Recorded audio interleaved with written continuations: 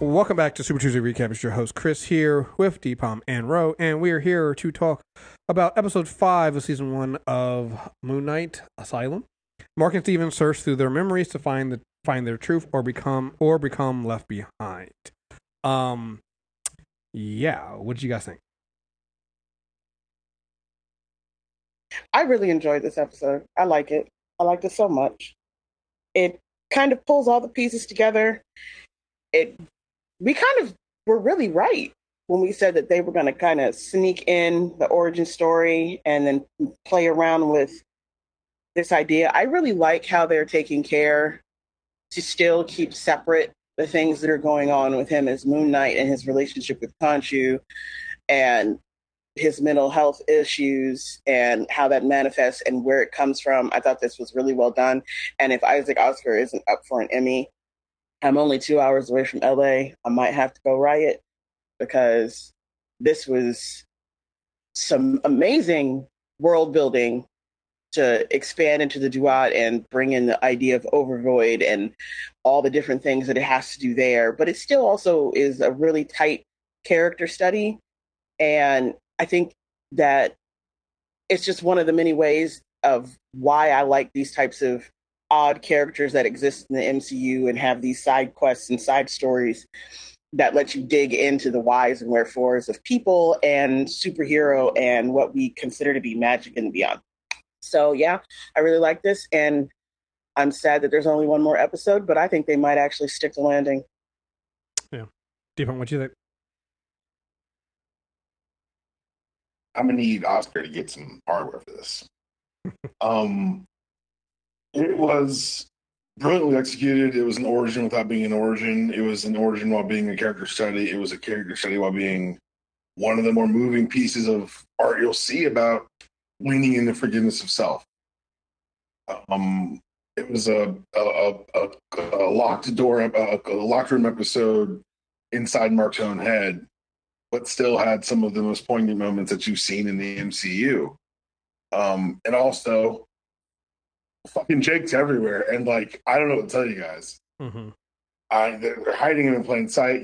They gave him voice this episode. It's crazy to me that they're still hiding the ball with, I think the finale is the shortest finale of all the MCU shows. Mm-hmm. I think it's 45 minutes. Yeah. They've got a lot to do in those 45. Yeah. It's one of those things we were talking about before, Deepam, before we got on, about how the way this episode works, it's something to forget that Oscar Isaac is there's not two of them on screen. That it's him both times. It's like he doesn't have a twin. There's not somebody. Yeah, no. He's acting against himself the entire time and doing a great job. And like you said, this is where this is why these. I think a lot of people have been looking at the Disney Plus shows. Not a lot of people. I think some people have been looking at the Disney Plus shows in the wrong way. Like, oh, okay, we're doing Moon Knight, we're doing Hawkeye, we're doing these things. They're thinking that we're going to get a full, complete story, and we're going to be just focusing on, seeing Mark and the ceremonial garbs of Moon Knight and beating up people, and that's all going to be. It was like, no. Every single one of these Disney Plus shows have been character studies into what makes the characters tick. And that's allowing us to see what makes these characters and establish the baseline of these characters. So we see them later on in movies and things like that. You have to go, it's like, why are they acting this way? Or why are they doing this? You already know because it's based off of there, right? You can see some of this in some of the trailers of the Multiverse of Madness, right? From what we've seen in some of the other iterations of Wanda that we've seen, like, you get it. You understand where we're at and how we got to this point. And I think that's the thing that I really love about this, because you're getting this in a row. You can attest to this. I was talking about this with Deepam before you joined us. I was saying when the MCU does decide to take 30, 40 minutes to do a lot of talking and explaining, people get impatient, right? Some of the problems that people have with Eternals is there's a lot of talking in that movie. It's a lot of setup and a lot of explaining and a lot of stuff like that, and doesn't necessarily make it wrong, but when you're coming to a 2.5 hour movie, sometimes you don't want to be sitting there for that, right? But when you do something like this with Mark, and you can explain how the fracture happened between Mark and Steven and Jake, and what caused him to get to this point, like, it's gripping. It's you understand so much of where the character is, and you get that moment when he's dying and talking to Khonshu, you're like, oh yeah, you were right for this. Yeah, he definitely took advantage of you. And you were at this weak point, and that's it. And you don't get a lot of Khonshu and Mark talking in that. You get that moment, you're like, oh, it all makes sense. And so when you see this character later on in the MCU, you're going to understand a lot of what the backstory is without having to have it explained to you on screen. Which means the movies now have. Go ahead. No, go finish. I was just going to say that means the movies don't have to do that heavy lifting, right? Because you have a character study in 6 episodes, right? That explains all of this stuff, gives you all the baseline, does an origin story without doing an origin story, you know? And now you are left with this character that you can do anything with when you get into a movie or even other series here. Well, I think for some people, and it's movie makers' fault. It's filmmakers' fault. For a very long time, multiple decades, outside of television, comic book and superhero movies and stories were pot boilers. Just put it on, let it boil. Don't have to think about it. It's the crash, bang, pow. It's the light. It's the flash. It's where you go to try out your latest VFX and CGI technique. It's the relationship you want to build with, lights and sound, all of these different things. And people are really fighting to keep that as the core understanding that they have superhero movies, because it's easy to bag on them when you do that.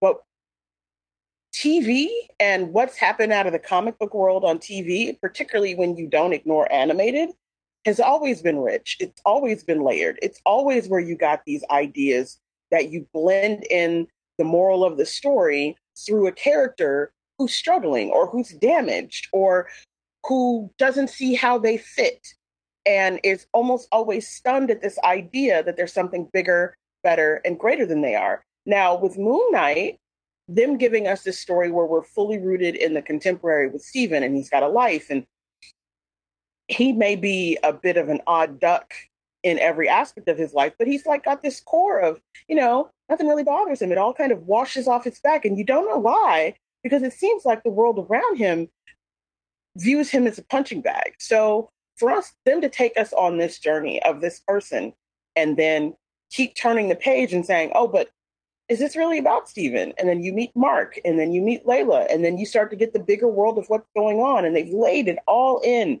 this nice little crevice of what's happening in the bigger aspect of things. People get angry because, like, one of the things that I never understood why people didn't really appreciate about Eternals is it because it told you, even outside of this big battle of what's happening in New York, the world's bigger than New York. The world's bigger than the US. And I think that's the second problem people have with these stories. And so it's hard to take issue with any of that in Moon Knight. It's multifaceted. You still got a globetrotting adventure. You still got playing around in a massive sandbox of lore and magic and things that are mysticism that are bigger than us. But at the very center, you've got this story that's basically explaining what Khonshu meant when this guy was laying on his steps, bleeding out and saying, "You're broken. I feel your pain. You're perfect." Mm-hmm. Yeah. And if you can't understand that is just an entirely new, different way to treat prestige TV, I don't know what to tell you. If you still look at this and you can't handle the fact that there's supposed to be a lot of exposition, one, I know you don't spend a lot of time talking to me because, I am exposition sometimes. But the other is you're missing the fun. Like, all of this was painful. It was ridiculous, but there was still fun. And the moment where you really knew Jake showed up, you were just like, oh, it's going to happen. So you still got all these threads that they can pull. And they've opened the door to keep giving us more Moon Knight in subsequent seasons, which I also really appreciate. Mm-hmm. Yeah. So I mean, Well, I think this I is, mean, we might not. It might not get in Egyptian underworld for a while. right, and we might not get more Moon Knight in series because this might be one of their limited series and things like that. But you might get him showing up, or the characters, or just the concepts of this, right? I mean, you're getting a whole Egyptian underworld, right? Mm-hmm. And we're about to deal with a god killer soon. So, like, there's so many things that tie together here. And before people go, oh, well, no, they won't do this. Like, we're literally going into the multiverse of madness where we've seen several different things that have popped up in these shows before that are popping up in these trailers and what we think are going to happen into that movie. So it's very clear that Marvel is taking this idea of, no. Anything we say here is definitely something we can pull in. This is not like what we did with... Deepon gets to be right again. This whole past week. Which one? Which time? Yeah.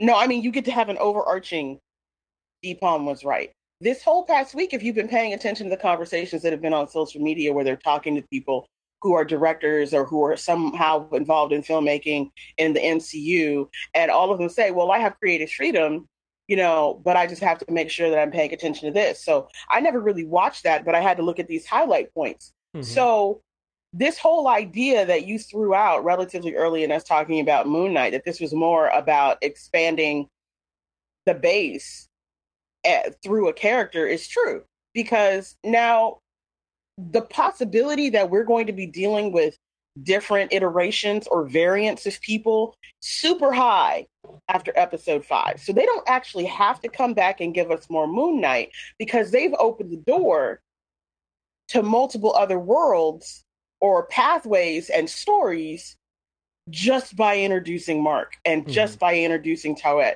and just by having us walk that close to Osiris's door and what and all of those things mean. And there was just at one point where they said this, where the souls were dropping down. I was like, I'm gonna go to Deepon's house. I'm gonna speak to management because I just want to hit you one time. Because now that whole theory that you were throwing out about Kang and Dune and everybody suddenly starting to talk about X-Men and Fantastic Four, that just becomes so much more plausible that it annoys me with you. It annoys me. That's fair. That's fair to be annoyed. What I liked was all the subtle world building they did. Mm-hmm. The intersectionality of planes of untethered souls. Casually referencing the ancestral plane. Mm-hmm. So now there's multiple afterlives. There's Valhalla. There's all these things. So I like that they just casually, that's now, it all counts. The Thor gods, those are gods too. This all counts now. I like the way they did that. I love the way, and it didn't occur to me that they had done this until I was talking to people who aren't us. But if you've watched this show from the beginning and you just watched this show, they killed the main character. Mm-hmm. Uh-huh. Because as introduced, Steven is the main character of the show. And it's something that they say about Marvel, oh, there are no stakes or all these things don't matter. That had an impact on people that I didn't realize because the whole time I was waiting for Mark.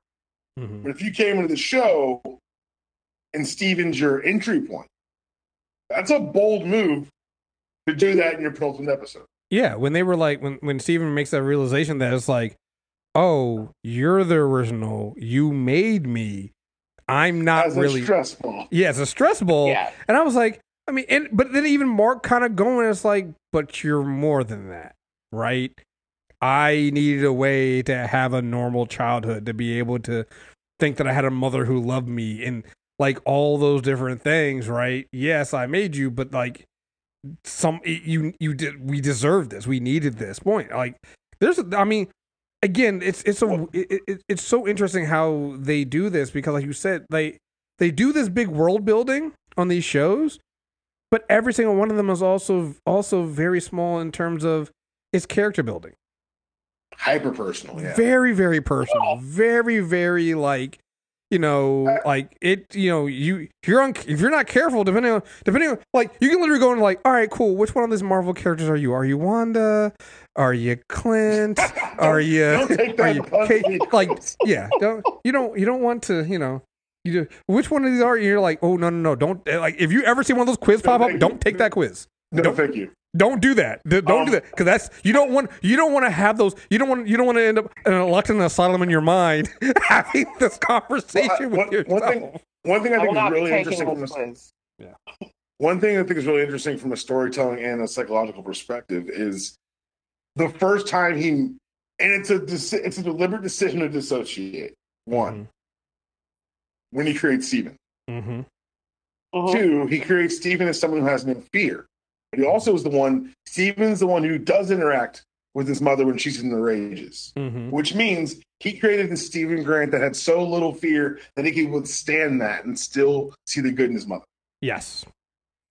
He didn't create Steven as a stress ball. It wasn't a hiding place. It was a protector, which is wild when you think about their demeanor. And it occurs to Steven when he starts fighting back for Mark. Yes. I was created to protect you.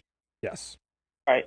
It's interesting because I was looking at some of the stuff about DID because I think the movies that you watch or the shows that talk about DID, they kind of play into some of the more it's always questionable. So, but one thing that Batman villain-ish version, yes. Yeah. Or they always want to make it take it to some kind of twisted, deviant place, and that's very disturbing to me. But so I was doing just some basic general research, and I do think it's interesting that one of the theories is the one that they had play out here. That of the protector persona and what that means and how that is, and I think it's very, very amazing that the one that they put forward, who has to come to the realization of my purpose and what it is Steven, because that's also where Mark stored anything that he considered soft. So all of his random facts, his knowledge, his joy, his interest in archaeology, his love of Egyptian mythology, all of those things still are also in Steven. So he also protected himself by protecting the things that nobody in his formal primary life would appreciate. His mother wasn't interested in him being good at anything because as far as she was concerned, he didn't have the right to be. So he hid those things too, so nobody could get to them.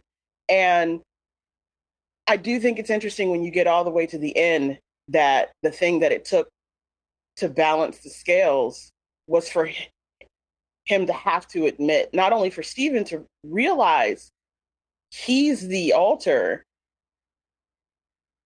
but for Mark to have to admit that all the things that he put in Steven, where he's screaming, so what? It doesn't matter. They're still his. Because that's what it took to balance the scale.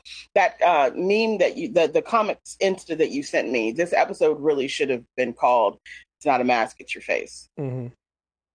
Yeah. And we talked about this at the beginning, right? We said that, hey, by the time we get to the end, this is going to be Mark having to reconcile all of his personalities and all of these things he did and work together instead of trying to, shuffle them off into something else. Like it's all still you, right? And seeing that you're having to go through and literally have to balance his scales and then come back from that. So yeah, it's funny. Well, again, this episode wasn't funny in a lot of ways. It was actually quite sad. Sometimes you're just like, there was funny parts in it. Yeah. Yeah, I mean, yeah, you're right. When he says, why would you imagine a mental institution? Because we're crazy. Right. It's like, come on, like we're just that moment. So exasperated. Yeah. He's like a hippo. Right. Really? Right. Of course. Yeah. But I also think that this kind of speaks to the thing that people are always trying to ignore about comic stories. Like, we've been playing with this whole existential crisis thing since Tony Stark.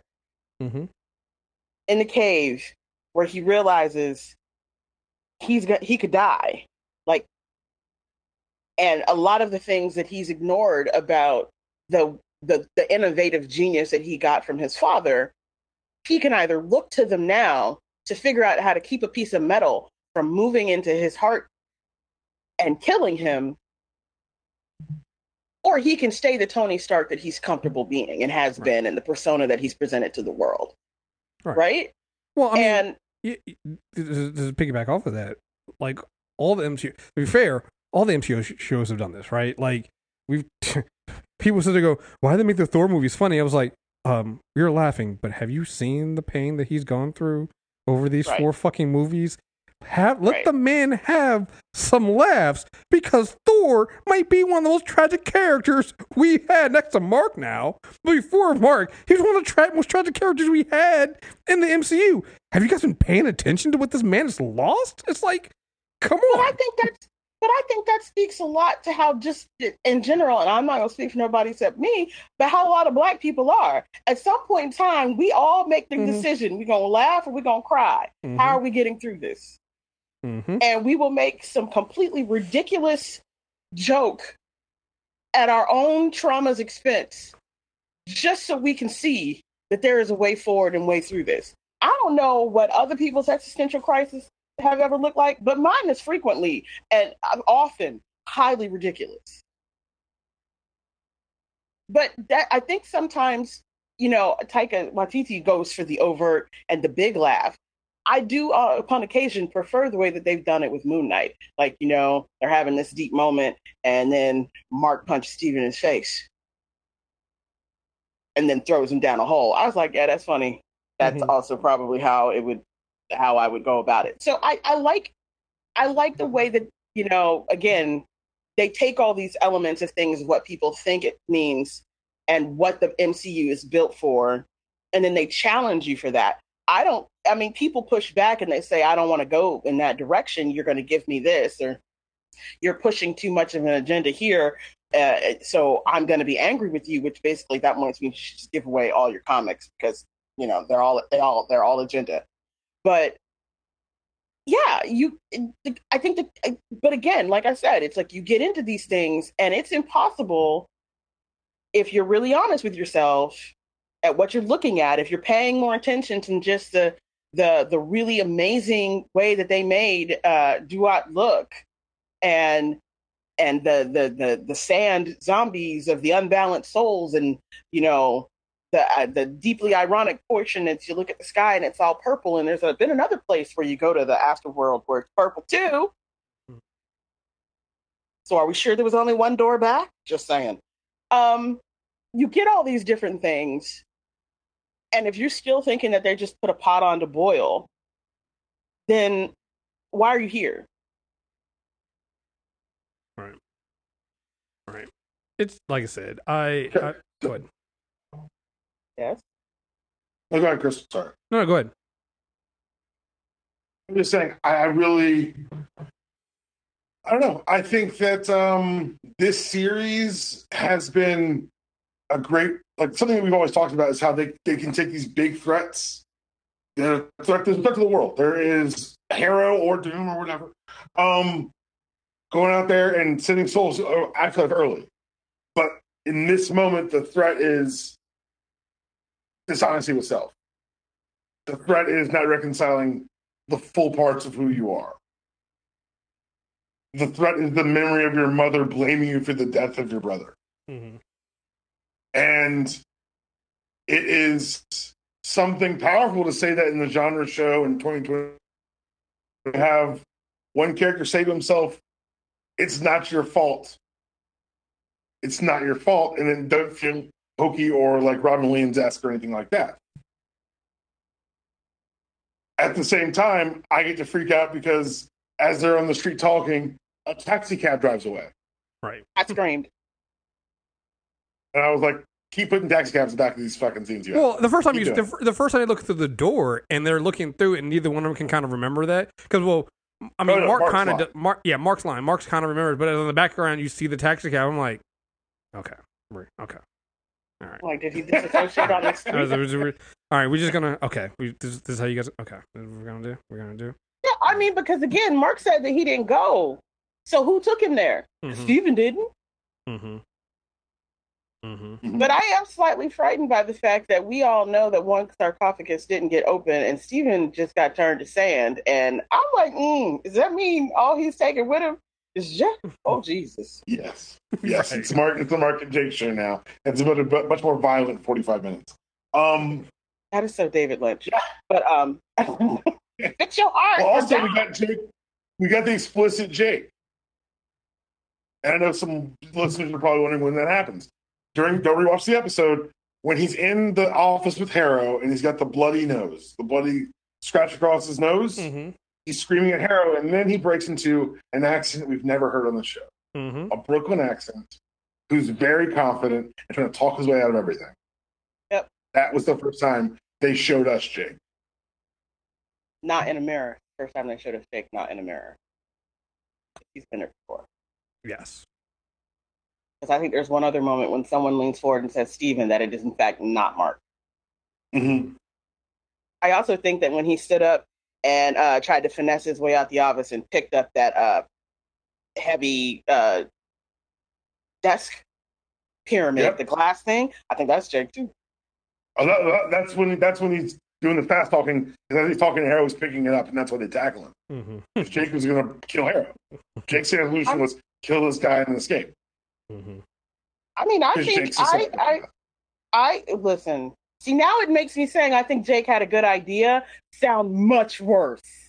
No, it sounds it sounds exactly what it's supposed to sound. I feel there's some heavy implication there. But no implications. Implications means that I'm trying to be subtle.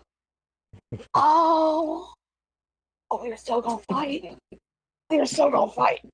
But I'm fuck you. But listen. I like complicated. I like messy. But I am almost always here for a disaster character. You guys know that? Mm-hmm. I mean, it's fine. Everything's fine. Nothing's on fire. That's me. Everything else might get burned, but I'll be all right. And I really feel like they play and lean into these types of things in this whole season and this whole show. And I just really dig it. I mean, this has actually become my favorite of all of the episodic MCUs. Yeah. And I was surprised by that fact because we all know that I've been like, well, each of them is so different. Like each of them, they're so different, but the themes are again, I keep bringing this up. The themes are always these characters finding themselves, right? Finding out who they are, who they're meant to be, and a lot of times you're going through 5-6 episodes of them fighting that, right?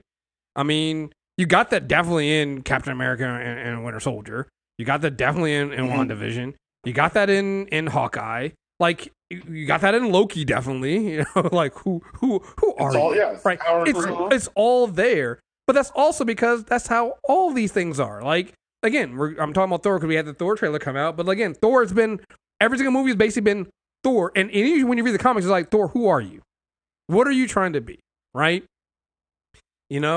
Like sometimes, and it is also this idea of. Sometimes you need to become what you've been fighting not to become, and not necessarily in a bad thing.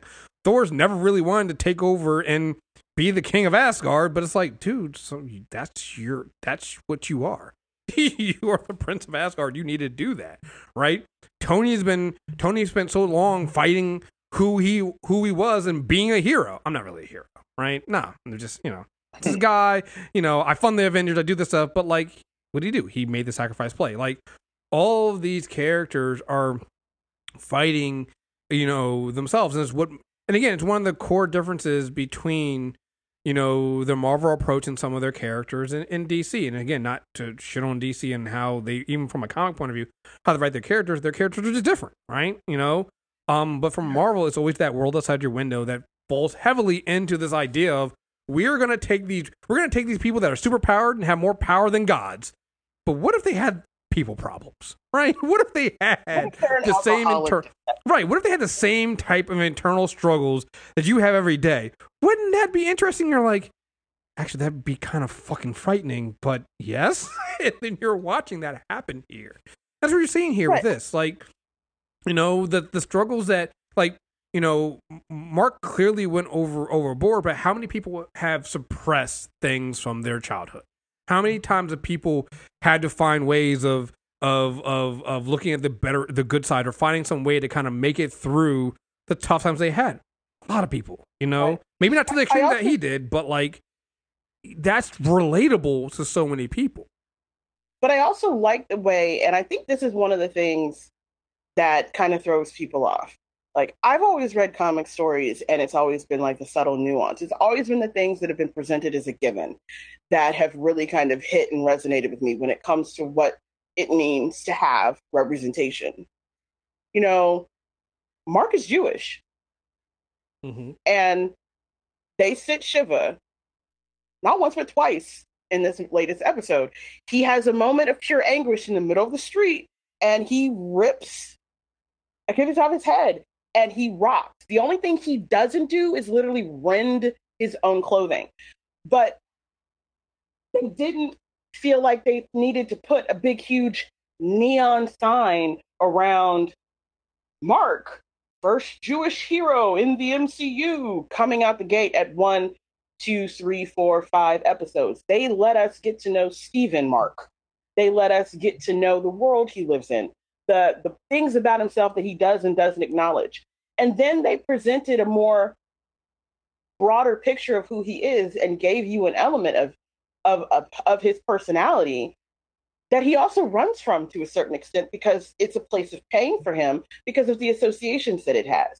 So as a person watching this show, I don't need them to put a big, huge, fat neon sign around and say he's the Jewish guy.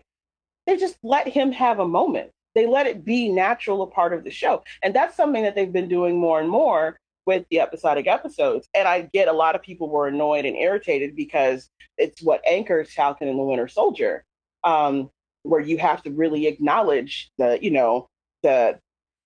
schism for Falcon working for the man, literally, Mm-hmm. and also being quite easily enemy number one in the face of a malignant world that sees him as less, not worthy, as, a part of the service class. You're not supposed to ever be one of the heroes.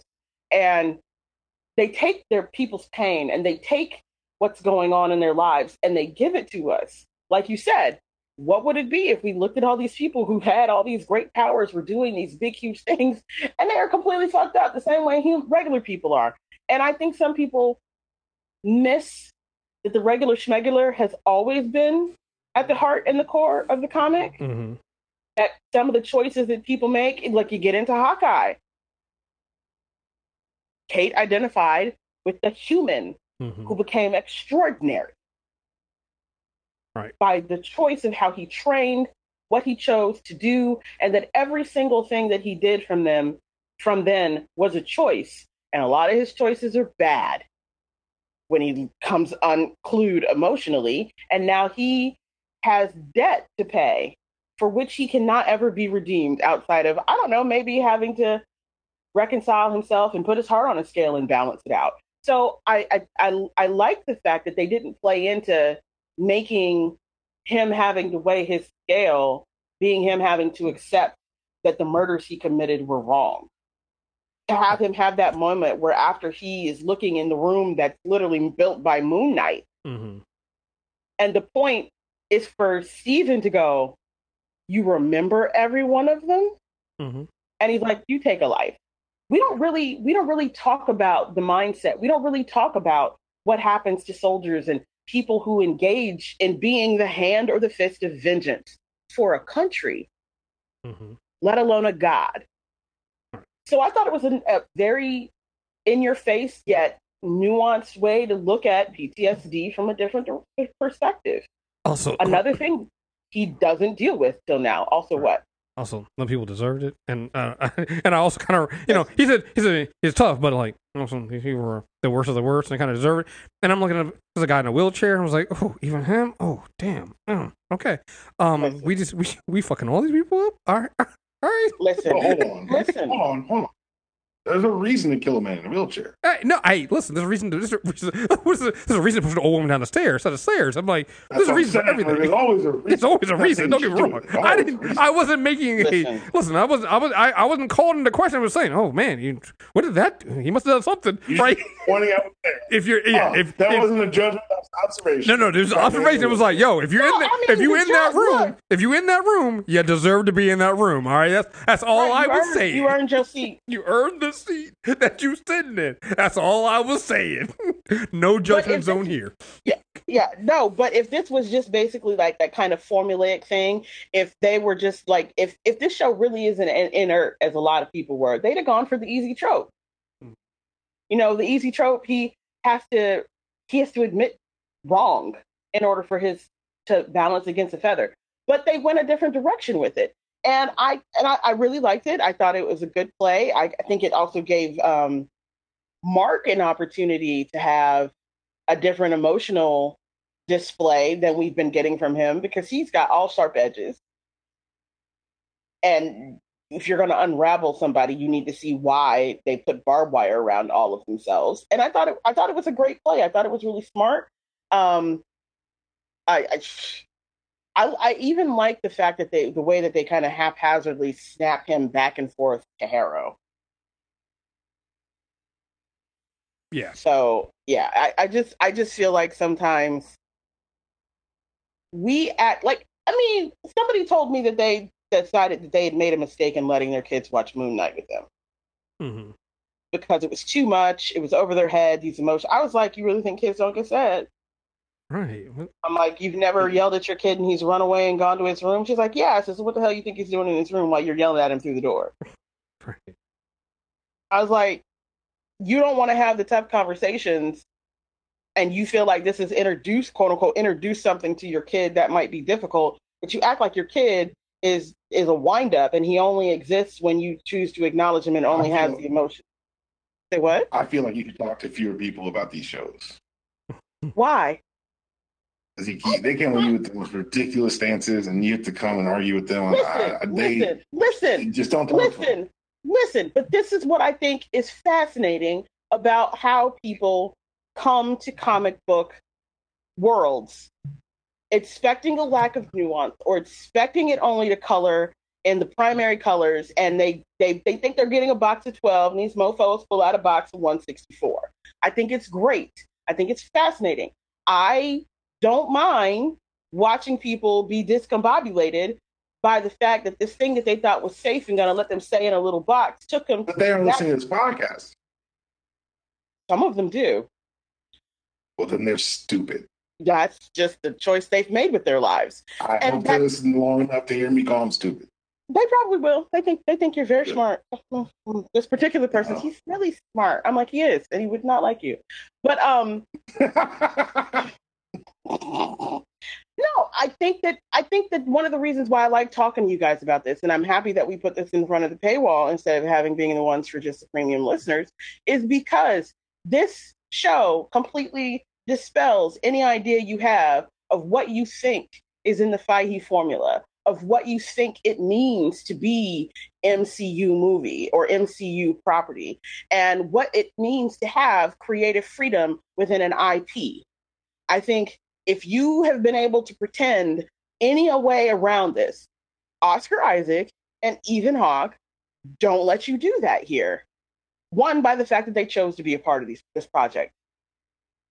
But two, by what it looks like and how it manifests. Because even the alter ego of Dr. Harrow is just, it's going and doing some real interesting things about, how you manipulate people and get in their heads and convince them to give you what they want and to mess them up so much to where they're not a problem while you're over here doing this thing you do, because you realize you can't exercise your ability as an avatar to balance them and let them be judged by your God because they're so influxed in chaos. The scales on your wrists don't work, and you want them to because you need to stop the person who can stop you. And they never once really make that an overt storyline, but if you paid it from the beginning, he's tried to banish Mark or Steven before and wasn't able to. So I think it all plays back in, and it's very smart and it's very subtle, but it's still very much so comics. Right. Yeah. Oh, last thing I did want to mention too, because we were mentioning it before. Again, giving us the origin of the origin. They I wondered how they were going to do the whole Bushman thing, and I was like, oh, okay, just make it that's his last name, and he's a he was formerly military. Oh, okay, cool, and we're not going to go racist and show. That was I was like, look at that. Didn't even touch the net. It didn't even, That was a right. beautiful shot. I was like, oh, that's how we're gonna do it, Mm. and hit that. Or I was like, that's a My nigga Kevin didn't break stride on that one. Right. That Nope, was nice like- outside shot. I was like, oh, look at that. You turned around and looked. You did the Steph Curry, turned around, didn't even look at it go in. I'm like, oh, okay. Nice job there. Good job on, again, navigating all of the, again, when you think about all of the problematic stuff in those early, the Moon Knight origin, they have successfully danced around all of that shit and done a really This good is an job. Argentine tango, and they got Yeah, skill. oof, they got through it all. So, okay, we got one more episode left. We'll be back next week to talk about that.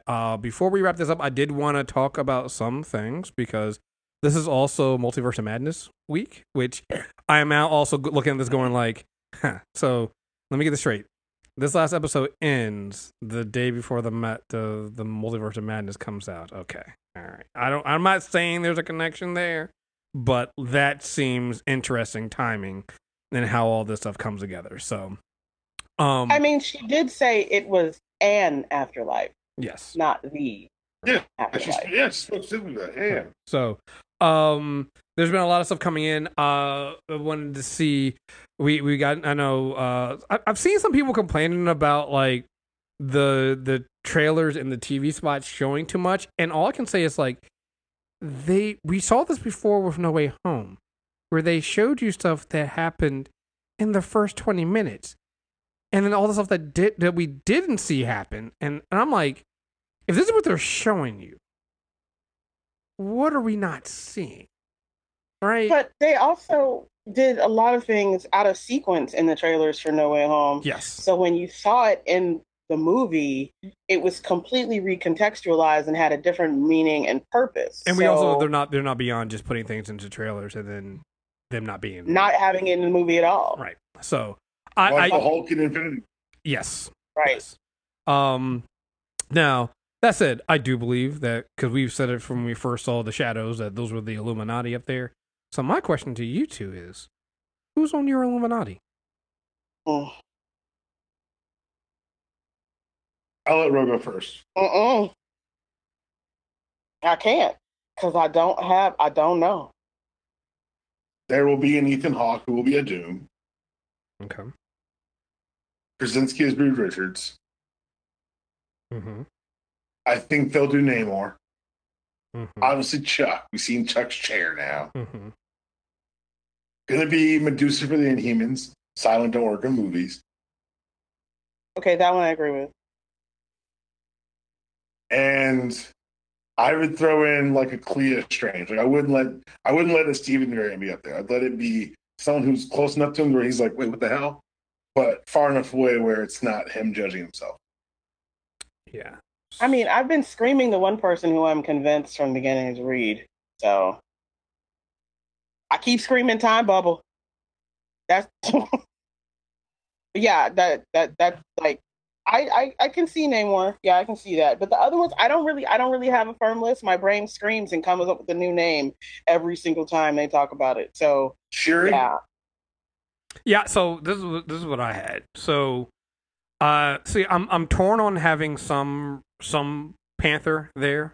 So whether it's Shuri or M'Baku, one of those two. I actually do have a version of Strange on there. I obviously have Xavier.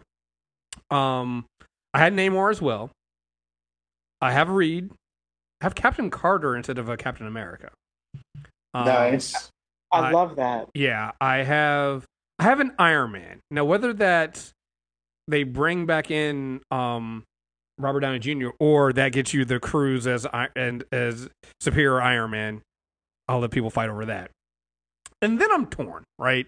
Because I'm trying to go with the 7, because that's the 7 of the original comic Illuminati, right? So the original comic Illuminati is Captain America, Iron Man, Namor, Black Bolt, Strange, Xavier, and Reed Richards. I don't have Black Panther there because he technically turned it down, but for movie version, I do see putting one in there. So I'm torn, right? I'm hey. Sylvie. Huh? Sylvie. There you go. Yeah, I can see that. I can see a Sylvie. I was thinking a new version of Logan as one. Or if you Ooh. just want to, yeah, I don't. That's a long shot. But again, I'm thinking because you got to get humor in there somewhere. Deadpool. Just because it would throw everybody Wade's off. an Illuminati. I can't take you seriously. If Wade's in jail with him, Or that too, yeah. I can see that. Wade's in Please, time God, jail, no. I rock with it. You know what? everyone's Actually, fired. You're I all can see that. I can see Wade there. Like he's just sitting in this cell, and Wade's just like, "What So you what are you in in for?" for? Yeah, me too. I stole a time machine and killed Hitler. Yeah, I don't like it.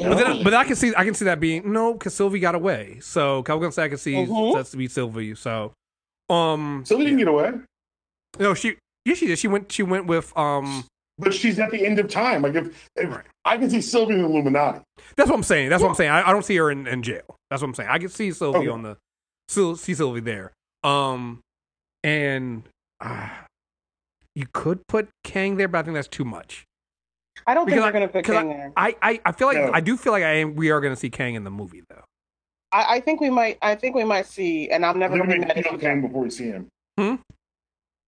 I think we may feel the effects of Kang's existence before we see Jonathan Majors in full purple. And Oh yeah, I I can think it believe might that, be like at the end of Loki, where you go back and the big huge statues are everywhere, and like his looming presence exists. I Well, don't think I'm thinking more but along I the lines of the castle that or where you're seeing Strange in the trailers. I'm like where we kind of saw and met that version of Kang in the Loki series. So, Okay, but okay.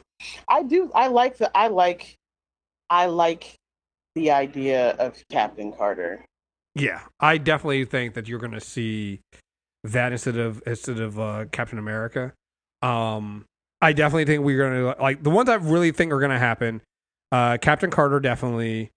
I do think we're going to get Reed just because of the news of John Watts stepping away from Fantastic Four. Like that means to me that they're actively working on Fantastic Four. Because if you're not, then like you can step away, dude. We're still years away, so what does it matter? That tells me it's like, oh no, we do need your input on some of these things or something like I think that. he's So, just tired. Let that well, man. no. work. I agree with that. But it sounds like he's also trying to step away from comic book movies. And yeah, I'm like, if he's tired, then you put everything on pause. yeah, he put everything. If it's moving, then you say, "See you in a minute, Pam." Exactly. And that's what I'm saying. So I feel like that might be why that's happening. So I definitely do think we're going to get a version of Reed. So those are Captain Carter, Reed, definitely, and obviously Xavier or a version of Xavier. And I do think Namor because I feel like Namor might be in the Black Panther movie. So it would be good to put a version of Namor in. That's a good guess. Go with the people who are already close to people we know, plus add in the pushing forward with the name. That's smart. Exactly. I So like it. I like it. But yeah. so yeah. See Medusa though. So keep on got me with that one. Yeah, it could. So, yeah, I'm really interested. Like I said, this is going to be an interesting week. I'm just telling everybody, stay off the line. You know how this is. Stay offline. Stay off. Or don't and shut up about it. Well, that too, right? You know, I'm it's going to be online. If I see some shit, I believe in suspense, not mystery. I'm fine with it. Even if you at me with a spoiler, I will fight you. But if I see a spoiler, I'm not going to want. You won't see me bitching about it on the internet. I mean, like at a minimum, if this is your bag and you do actually believe in mystery, mute the terms. Mm-hmm. Just mute the terms. We're 12 years in at this point, guys. You know the deal. You know the you know the deal. It's that week and it's this big stuff. So it's that time. And for something like this, where there's a lot of stuff, it's that time. And I ain't gonna hold you. They're being funky with embargoes. So if you really do care about going into a movie as clean as possible, and you do social media, you're on the internet, do yourself a favor. Just mute the terms. If there's some people who you know who can't help themselves but go off, block them for 30 days, and just move on with your life with joy. But yeah, it's 10 plus years in. If you don't know how to protect your peace, we can't help you. Oh, I just saw what the embargo is on that. That's Right. That is Right. not good. I mean, no. When I say not good, I don't mean that for the movie. I mean for what else that is. That's gonna be rough. Yeah, the embargo. I can say this. So the social media embargo. So you're gonna start seeing reactions at midnight on the 3rd, and their review embargo is up at 9 a.m. on the 3rd. So yep. Yeah. They're making almost every critic who's getting a screening in their region. We're all walking into the movie theaters tomorrow. Yes.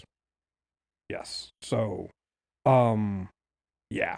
So you guys have been warned. I like telling people when these things come up because that way you're go aware. ahead and meet the terms for Avatar. If you don't, just because they just sent an email out that they're doing a sneak preview before we see the MCU movie that's coming from Avatar. So mute them terms too, because they're lifting that embargo. I'm just saying that's why. Just save yourself, because the internet's going to be flooded with talk about it because he didn't get the bump that they wanted out of CinemaCon. So now they're farming out the trailer, and the bit that was released over at CinemaCon over the weekend is going to be shown prior to the Avatar Madness. Thing? So Deep and I also talked about this before, and we were talking about this on the Flash thing. DC shouldn't have blinked. W shouldn't have blinked. They should have left Shazam 2 there because I think they're over.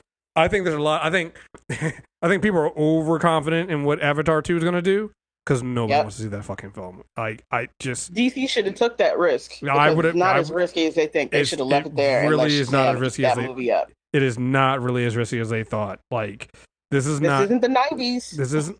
Well, it's not even the 90s. Like that movie came out in 2009, and I get that people say it was over. What it was at that time, and it really was a technological marvel. Was it a great story and things like that? No, but like I will give Avatar credit for being that and pushing the envelope on 3D technology, IMAX technology, and things like that. Here's the problem. That was what, 2009? It is 2022. 2000. No, I meant the predictive mind of what people were doing in the early aughts was still the mindset of the data sets and all of the things, and that came out of the end of the 90s, and they didn't really update it until after 2010. Post Avatar. Avatar was kind of the benchmark and the tentpole that made people kind of recalibrate what they think about for blockbusters and tentpole movies and the definition of pop boiler and what people are fascinated with out of tech. That's what I mean when I say it is the 90s anymore. Because again, remember, this is not. It is Disney, but this was Fox. Fox was believing in this shit before Disney bought them. So they're just kind of riding this shit out. I do not believe in Avatar. I do not. Now maybe something will change. James Cameron also doesn't even have the same reputation he had before the first Avatar. Right. So yeah. So Shazam should have stayed where they were and ate that movie up. Well, I think that if Shazam stayed there, Avatar would have moved. I think if they played chicken, Avatar would have moved. So that's just my opinion on this. I think they should have stayed. I know what movie. If I was paying money, I know what movie. Chicken with themselves, though. Yeah. That's the thing. Yeah, they blinked. Warner Brothers chose. They chose Avatar. They did. Right. Worry everyone. Like what I would have done, what I would at least have done, I would at least have waited until the trailer dropped or we got the first look at coming up this week, and then seeing what their reactions would be. And if everybody's like, "Oh shit, I'm gonna go see Avatar," then you move it. But they didn't even do that. They blinked. They're basing it off the reaction out of CinemaCon, and that's the mistake. But what was the reaction out of CinemaCon? Because like, did not get the reaction they wanted out of CinemaCon? Like that's the thing I don't get. Didn't get the reaction it wanted out of CinemaCon. Oh, so Shazam didn't get that. Okay, all right. But that's not the target audience. It's not. Are not the people who went to CinemaCon. And that's the other thing. That's this thing that I just think is really fascinating from a critic's point of view. Because I just kind of sit around and I watch and I read other people's work because I think it's interesting and I like to support. But I do think that there's this schism in this idea of what makes up the formula for certain things. And I think sometimes that they're looking to the wrong voices. They're looking to they're taking the bead off the wrong pulse. It's like there's some people who have a very definitive and very small. Somebody made a joke the other day that somebody should take Scorsese hostage and make him make an MCU movie. And I was like, you know what? Like if you showed him the right movies, actually got him to watch him, he'd say challenge accepted. So they're the mindset of the people who are looking at this. I don't want it. I'm just saying he might say challenge accepted, depending on which movie you showed him, because he's like, well, I can do better than that. He's wrong, but he'd try it because he's Scorsese and his ego's that big. But I think a lot of people are making ego plays. I think a lot of people are making, like, remember, the first Shazam came out and nobody expected it to do anything, and they kind of dropped it in a dump mutt and cleaned the up. And I think that their logic is, well, we've got to find a spot like that to put it in again so we can get the same kind of response we got to the first one, because they don't understand that the response was due to people seeing that movie, it being so good beyond anything that they expected, and coming at a surprising aspect. That word of mouth got people to show up and show up and show up, like the Daniels are getting with Everything Everywhere All at Once. Like, suddenly said, this is how you do the multiverse. No other multiverse matters. I'm like, there are lots of ideas about it, but they're taking the pulse from the wrong people when they're making these judgment calls, because the people who they're listening to aren't even the people that their demographic reads to see or get the pulse of what they think about what they are interested in seeing for the TV and on their screen in the theater. So they didn't get exactly the response that they wanted out of Shazam. But honestly, most of the people who I know who this is their bag, or that they are really firmly into reviewing these types of movies, they didn't go to CinemaCon. Right. So. No, they either they didn't get approved, or they're like, not in the year of our pandemic am I going to a convention in Vegas. Right. So we'll see. Yeah, we'll see. But yeah. So prepare for this week. We'll see what happens. We'll have plenty to talk about. Obviously, I know Brandon will probably be joining us for the non-spoiler review this week. So we'll have our review up, and then we'll get Deepam on for the spoiler review for Multiverse of Madness next weekend. So stay tuned, folks. We got a lot to talk about. So again, folks, thank you very much for listening, and we'll be back soon. So until next time, we're out of here. Peace.